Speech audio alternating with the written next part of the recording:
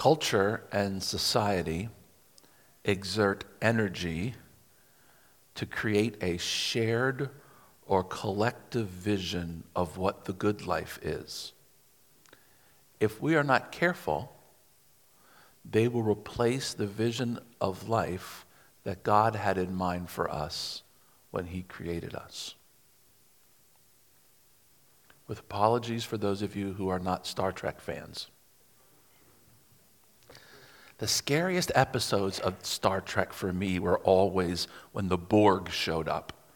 I don't know if you know the Borg, but the Borg were these big square spaceships that went through the galaxy, and everybody in them were like half robot, half human.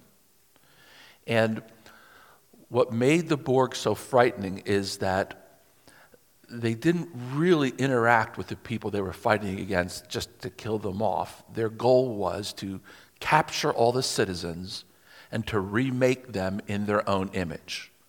And so because they were half robot and half humans, everybody they captured, they would cut off body parts and put mechanical parts back on. And they had a hive collective in terms of their minds. So through computers, all of their minds in the whole nation were one mind, gathered and ruled by one queen bee, so to speak. The Borg, frightening. And I've thought about who the Borg is, and the Borg is that symbol of people who know what's best for everybody and impose it on them, right?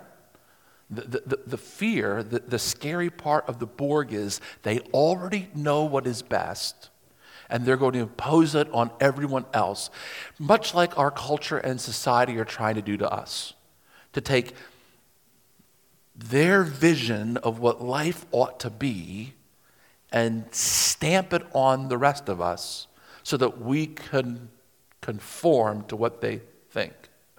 What was the Borg's always famous statement? Resistance is futile. You will be assimilated.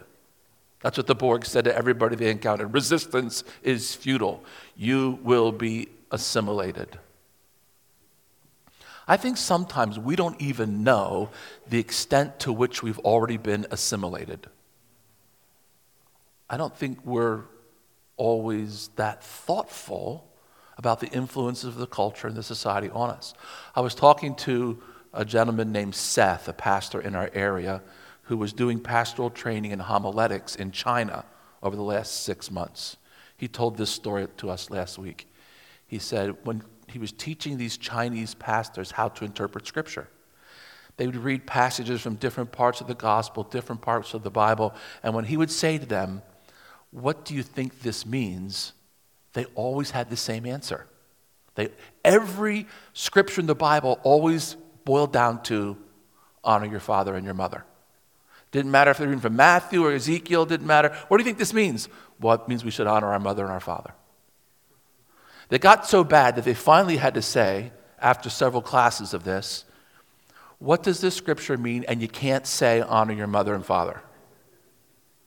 Because that societal message was so deeply ingrained in them, they couldn't see past it to anything else. And they couldn't even make themselves available to the truth of Scripture because the cultural message was so loud that the most important priority in all of our lives is to, well, maybe if John or Greg were here today, maybe we would rethink this. If my kids were around, maybe that would be the message I want to preach, but the gospel has more to say than that. And the vision of the kingdom of God is broader than anything our culture or society tries to tell us. When you take any small portion of Scripture like that, because we know honor your mother and father are in the 10 Commandments, right? And we make that carry the whole weight of the vision of the kingdom of God, we're misusing Scripture. You understand that, right? When honor your mother and father is the sum total of your message, and you say, well, it's biblical, you've misused Scripture because the Scripture says so much more than that. And if we're going to get a true picture of the kingdom of God, we're going to have to look at all of it. We're going to have to look widely and pull all these pieces together so that we really understand what it means to live in the kingdom of God. Here's one thing that Hebrews 12:14 says. Pursue peace with everyone and the holiness without which no one will see the Lord. See to it that no one fails to obtain the grace of God, that no root of bitterness springs up and causes trouble, and through it many become defiled.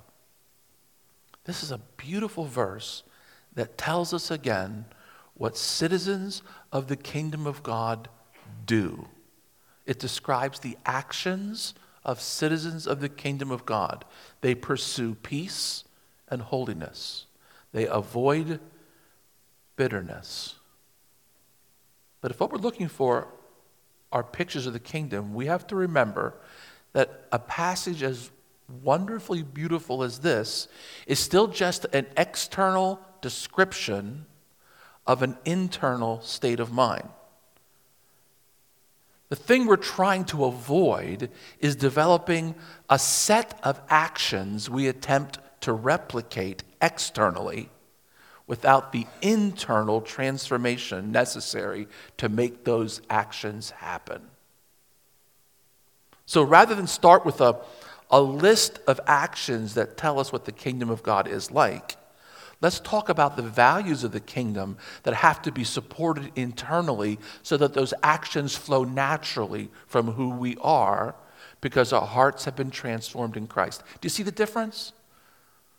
We don't want to get a picture of the kingdom of God so that we can create a checklist and then try to do the checklist. We want to create a picture of the image of God so we can understand the values that gives rise to that picture, and we become citizens who are comfortable in the kingdom because of the harmony between the kingdom's values and our values, which leads to appropriate actions. There's a difference between the two. Matthew tells us that the kingdom of God is without price, so valuable it's worth the divestment of a person's entire fortune in order to acquire. In other words, nothing that I have is more valuable than my citizenship in the kingdom of God. It deserves my ultimate energy, my earnest pursuit, my complete devotion. Matthew also tells us the kingdom of God is like a net cast so wide so that everyone can enter. However, only those who pursue in righteousness are permitted to stay. The minute Matthew tells us it's like a net, he says all the fish that come in, well, the fisherman doesn't keep them all.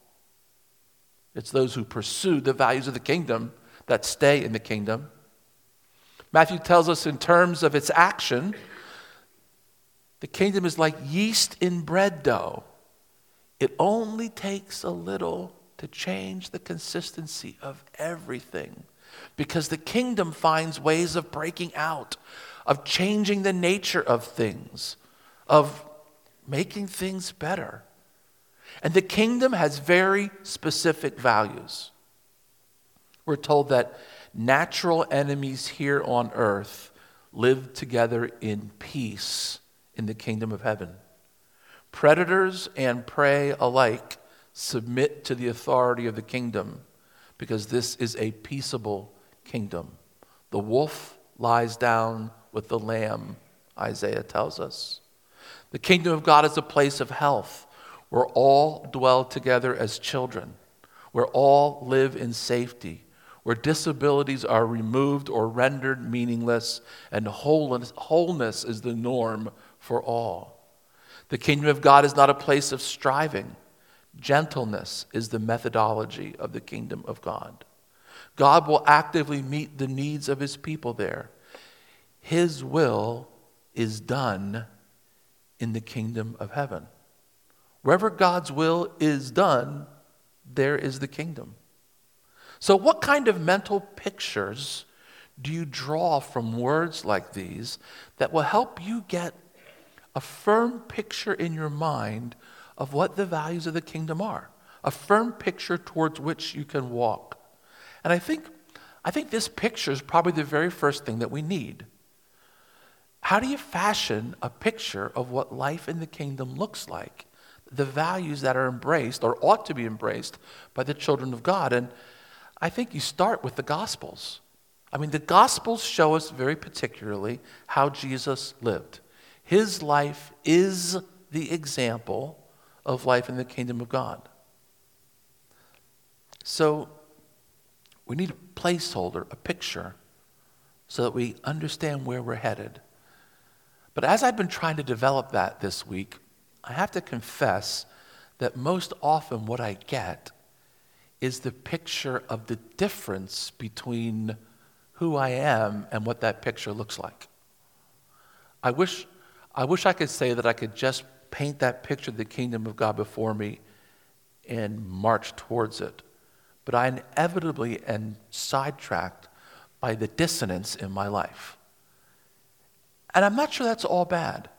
If I know where the dissonance is, if I know where I'm living less than a child of God, I know where to ask God to help me change, to be different. I have to confess, my natural tendency is to be loud, forceful, and coercive in order to get my own way. I want to demonstrate verbally that I am correct. I want others to verify that they understand how correct I am.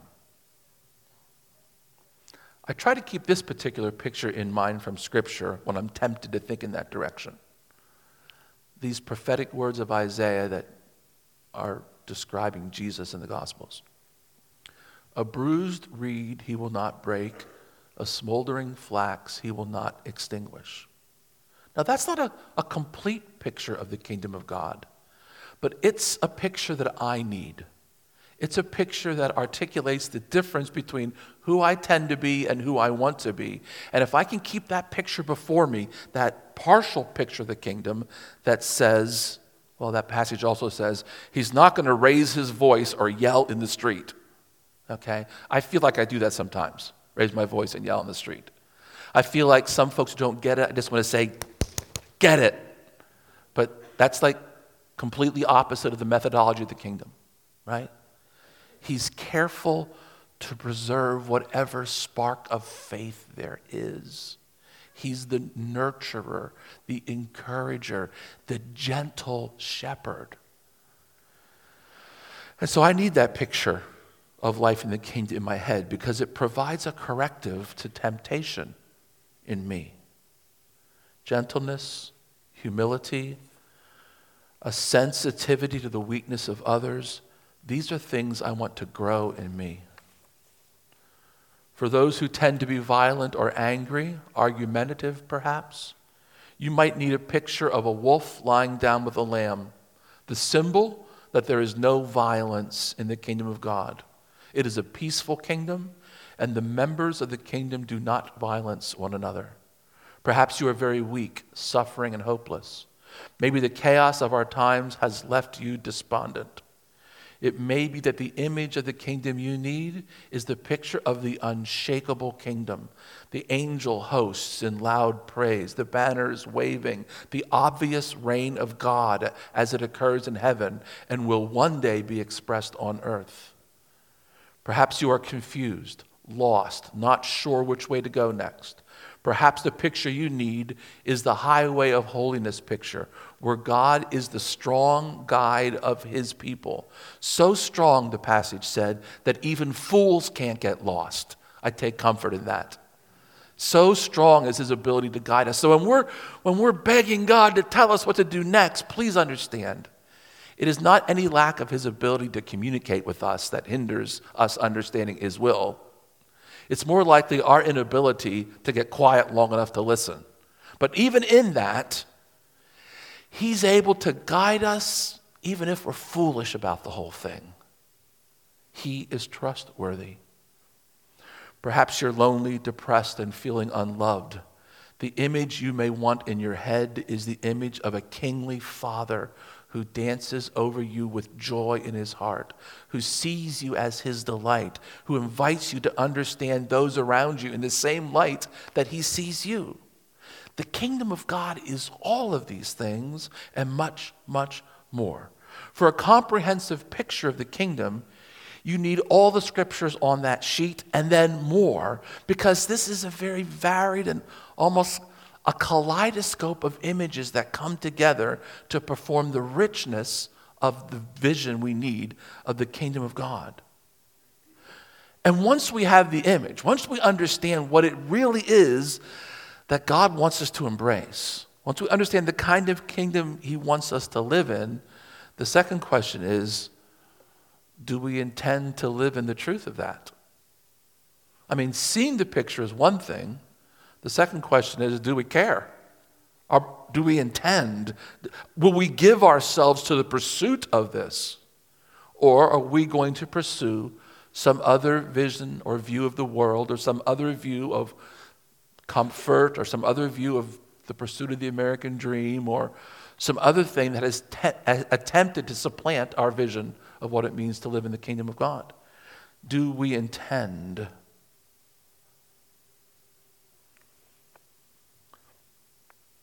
Once we've stated our intentions, the last thing I have to understand is, do I have the means to act on my intentions? Right? Because you know you can't always do what you want to do. You have to survey the landscape and see, is it possible? Do I have the opportunity? Do I have the means to carry out my intentions to live in the kingdom of God? I confess this is the easiest sermon outline I've ever preached in my life. It's just 3 words: the vision of the kingdom of God, the intention to live in the kingdom of God, and the means available to live in the kingdom of God. Vision, intention, means. That's simple. Breaking the process of living in the kingdom of God to really small steps may seem foolish. I mean, I've been preaching about the transformation of heart for weeks now.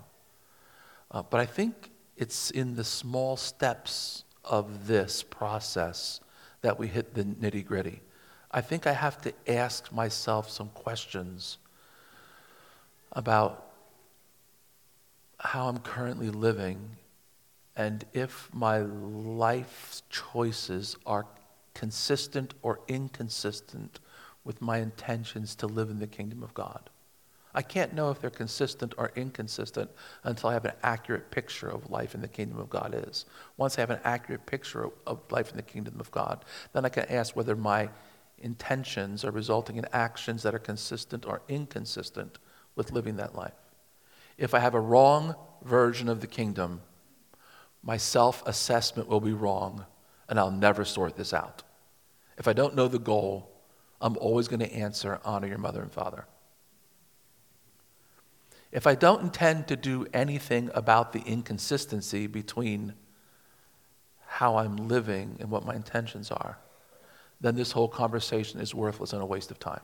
If you don't intend to go there, well then, give it up, pack it up, be who you are, you be you, I'll be me, you live by your own truth, that's fine. I don't know if there's any stability in that, but that's essentially what you're saying if we're not willing to address the inconsistencies between how we're living, what our intentions are, and what the picture we're given is.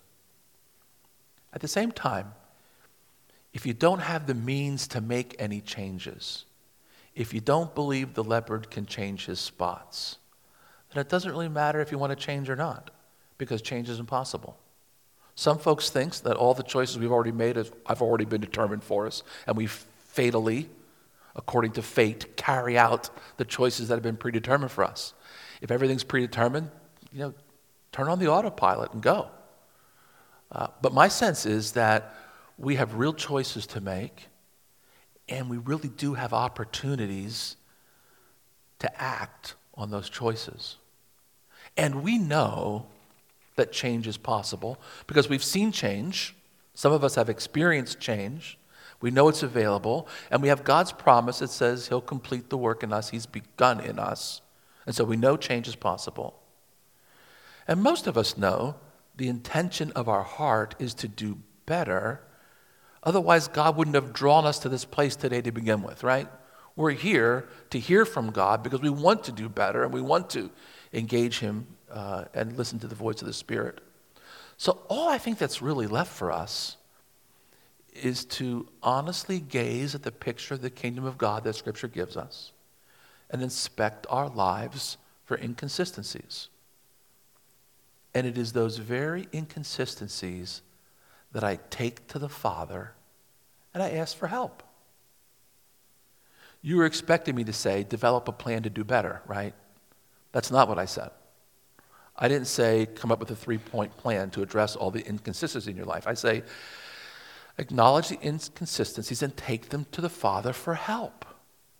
And listen to what he has to say, because after all, it is a kingdom. I know we're not comfortable with the monarchy and all that stuff, but we're stuck in a kingdom and we should get comfortable with that. And it's his Holy Spirit who helps us understand how to move forward in spite of our best laid plans. And so we ask for help. We probably need to admit that there might be blind spots in our ability to see the inconsistencies in our own lives. So we probably need friends who can tell us the truth. We probably need silence before the Holy Spirit so that he can tell us the truth.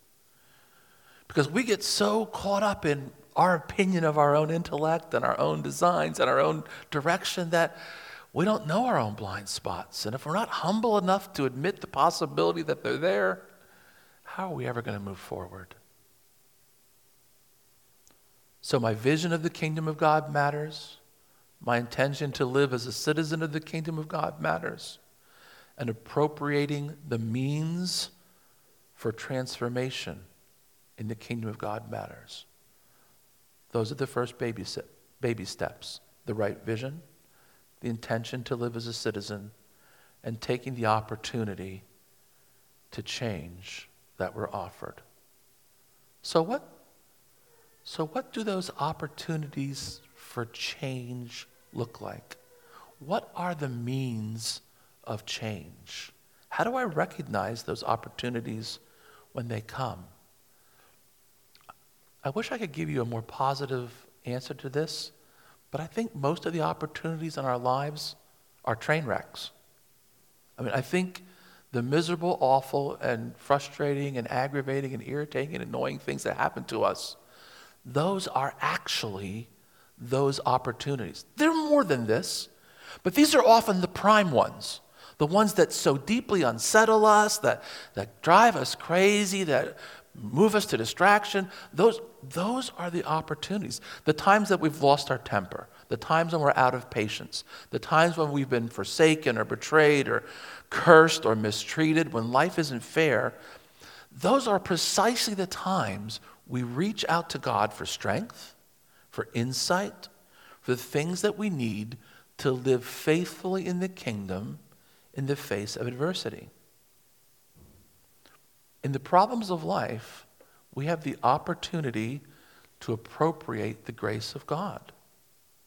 And in the in-between times, when life isn't chaos, we do the heavy lifting of investigating the life of Jesus in the Gospels so that we can grow in grace and increase our understanding of what the kingdom is like. That's what the kingdom of God looks like. It looks like men and women wrestling with the junk of lives, the difficulties that we have, and trying to negotiate it based on the values of the kingdom of God. That's hard. It requires us to trust God to help us do that, and it requires us to ask for his ways of moving forward. We're in a place in society right now where communication is really difficult. Social media has the effect of hardening our views, calcifying our views, rather than making us sensitive to the views of others. The national dialogue is more bitter and divisive than it has ever been.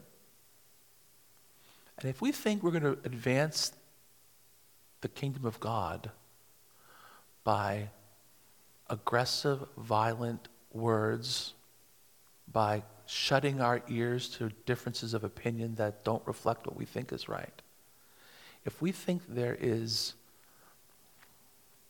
a way forward that is anything less than gracious and compassionate and kind and thoughtful and loving, then we're missing the preeminent value of the kingdom of God. Remember the very first sermon of this series, the introduction? The fruit of the Spirit is love. The fruitfulness of our lives is demonstrated in love, peace, joy, faithfulness, gentleness, all those fruits of the Spirit. That's the only way forward in the kingdom of God. It's the only way forward. And our society is moving us completely in the opposite direction, calling vice virtue. I mean, we're hopeless if we adopt the methodology of our culture, thinking we'll advance the kingdom of God that way. Not going to happen. However, if we will invite the Spirit to transform our hearts, to chip away at the tough parts, if we will cooperate with the heart transplant that He wants to do, trust Him in the middle of the train wrecks of our lives, believe Him for more than we can see, then we can know the transforming work of God in us, and we can see His kingdom come. Every Sunday we pray, your kingdom come, your will be done. What does that mean? It means, let your kingdom come through me. Use me, Lord, to bring your kingdom according to the values and principles and methods of your kingdom. Your kingdom, your way. That's what we're after. And if there are inconsistencies between my vision and what the kingdom looks like for real, I have to invite Him to help me sort that out. There's a hymn in the hymnal that we're not going to sing, but I want to read to you. We'd sing it, but we don't know it. The kingdom of God is justice and joy, for Jesus restores what sin would destroy. God's power and glory in Jesus we know, and here and hereafter the kingdom will grow. The kingdom of God is mercy and grace. The captives are freed, the sinners find place. The outcast are welcomed God's banquet to share, and hope is awakened in place of despair. The kingdom of God is challenge and choice. Believe the good news, repent and rejoice. His love for us sinners brought Christ to His cross, our crisis of judgment for gain or for loss. God's kingdom is come, the gift and the goal. In Jesus begun, in heaven made whole. The heirs of the kingdom shall answer His call, and all things cry glory to God, all in all. Justice and joy is the kingdom. What does the kingdom of God look like? It looks like the body and blood of Jesus Christ. It's our ultimate picture of what it means to give away myself for others. And so I would invite those who are going to assist me in leading us towards this time of receiving the body and blood of Christ to come at this time. And we'll prepare our hearts for this symbol of the kingdom and this token of the covenant of God.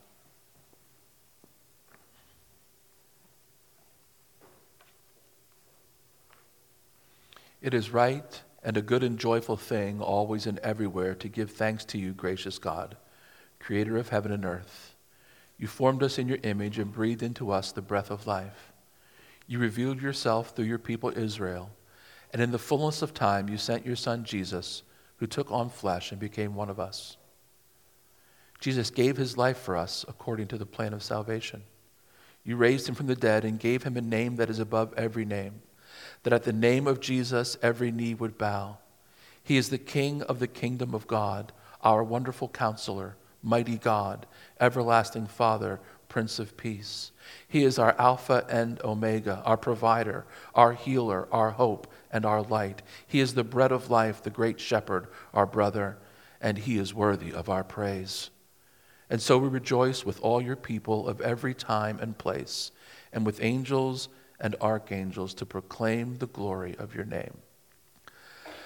Jesus, name above all names, beautiful Savior, glorious Lord, Emmanuel, God is with us, blessed Redeemer, living Word. Jesus is our King. He has invited us into his kingdom. He will come again to receive us into the place he is preparing for all of his children. These things we call to mind as we take this spiritual food. The Lord Jesus, on the night he was betrayed, took bread, and when he had given thanks, he broke it and said, "This is my body, which is for you. Do this in remembrance of me." In the same way, after supper, he took the cup, saying, "This cup is the new covenant in my blood. Do this whenever you drink it in remembrance of me. For whenever you eat this bread and drink this cup, you proclaim the Lord's death until he comes." Let us pray. Almighty God, to you all hearts are open, all desires known, and from you no secrets are hidden. Cleanse the thoughts of our hearts by the inspiration of your Holy Spirit, that we may perfectly love you and worthily magnify your holy name through Christ our Lord. Pour out your Holy Spirit on us gathered here and on these gifts, that in the breaking of this bread and the drinking of this juice, we may know the presence of the living Christ and be renewed as the body of Christ for the world, redeemed by Christ's blood. May your Spirit sanctify us that we might be one, united in mission, and committed to loving God and neighbor with all that we are. Amen. I invite you to stand and come by the exterior portions of the aisle, receive the communion elements, and take them back with you to your seats.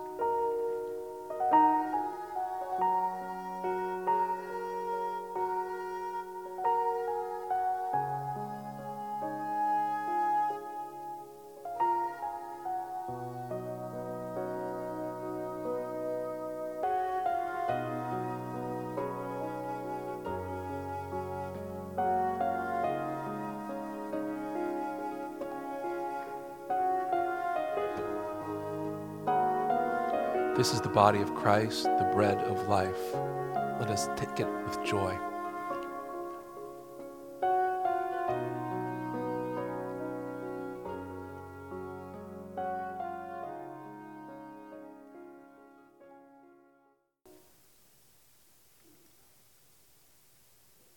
The blood of Christ, the cup of salvation, may it preserve us blameless to everlasting life.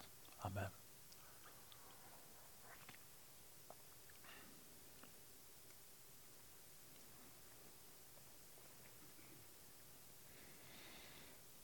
Lord Jesus, we give you thanks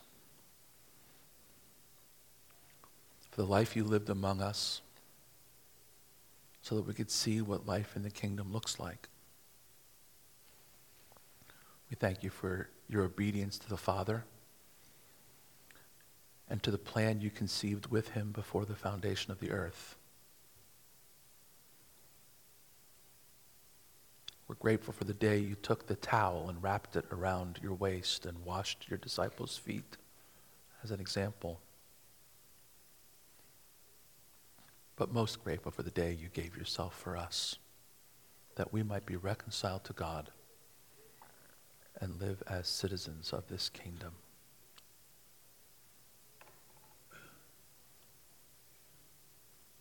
We bless your name.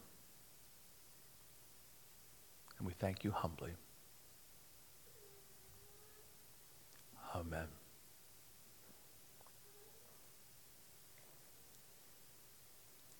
I need you, oh, I need you. Every hour I need you. My one defense, my righteousness. Oh God, how I need you. I need you, oh, I need you. Every hour I need you. My one defense, my righteousness. Oh God, how I need you.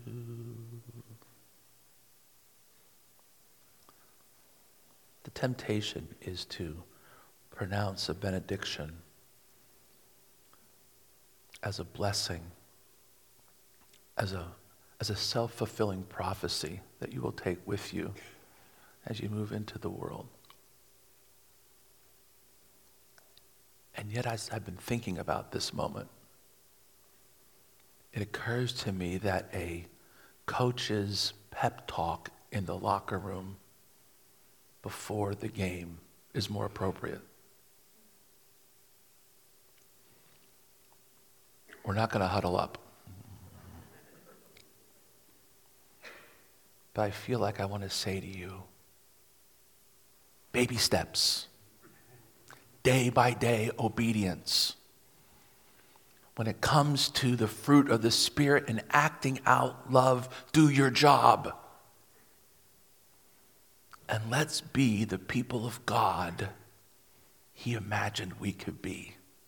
Can we do that? Then break. Go in peace.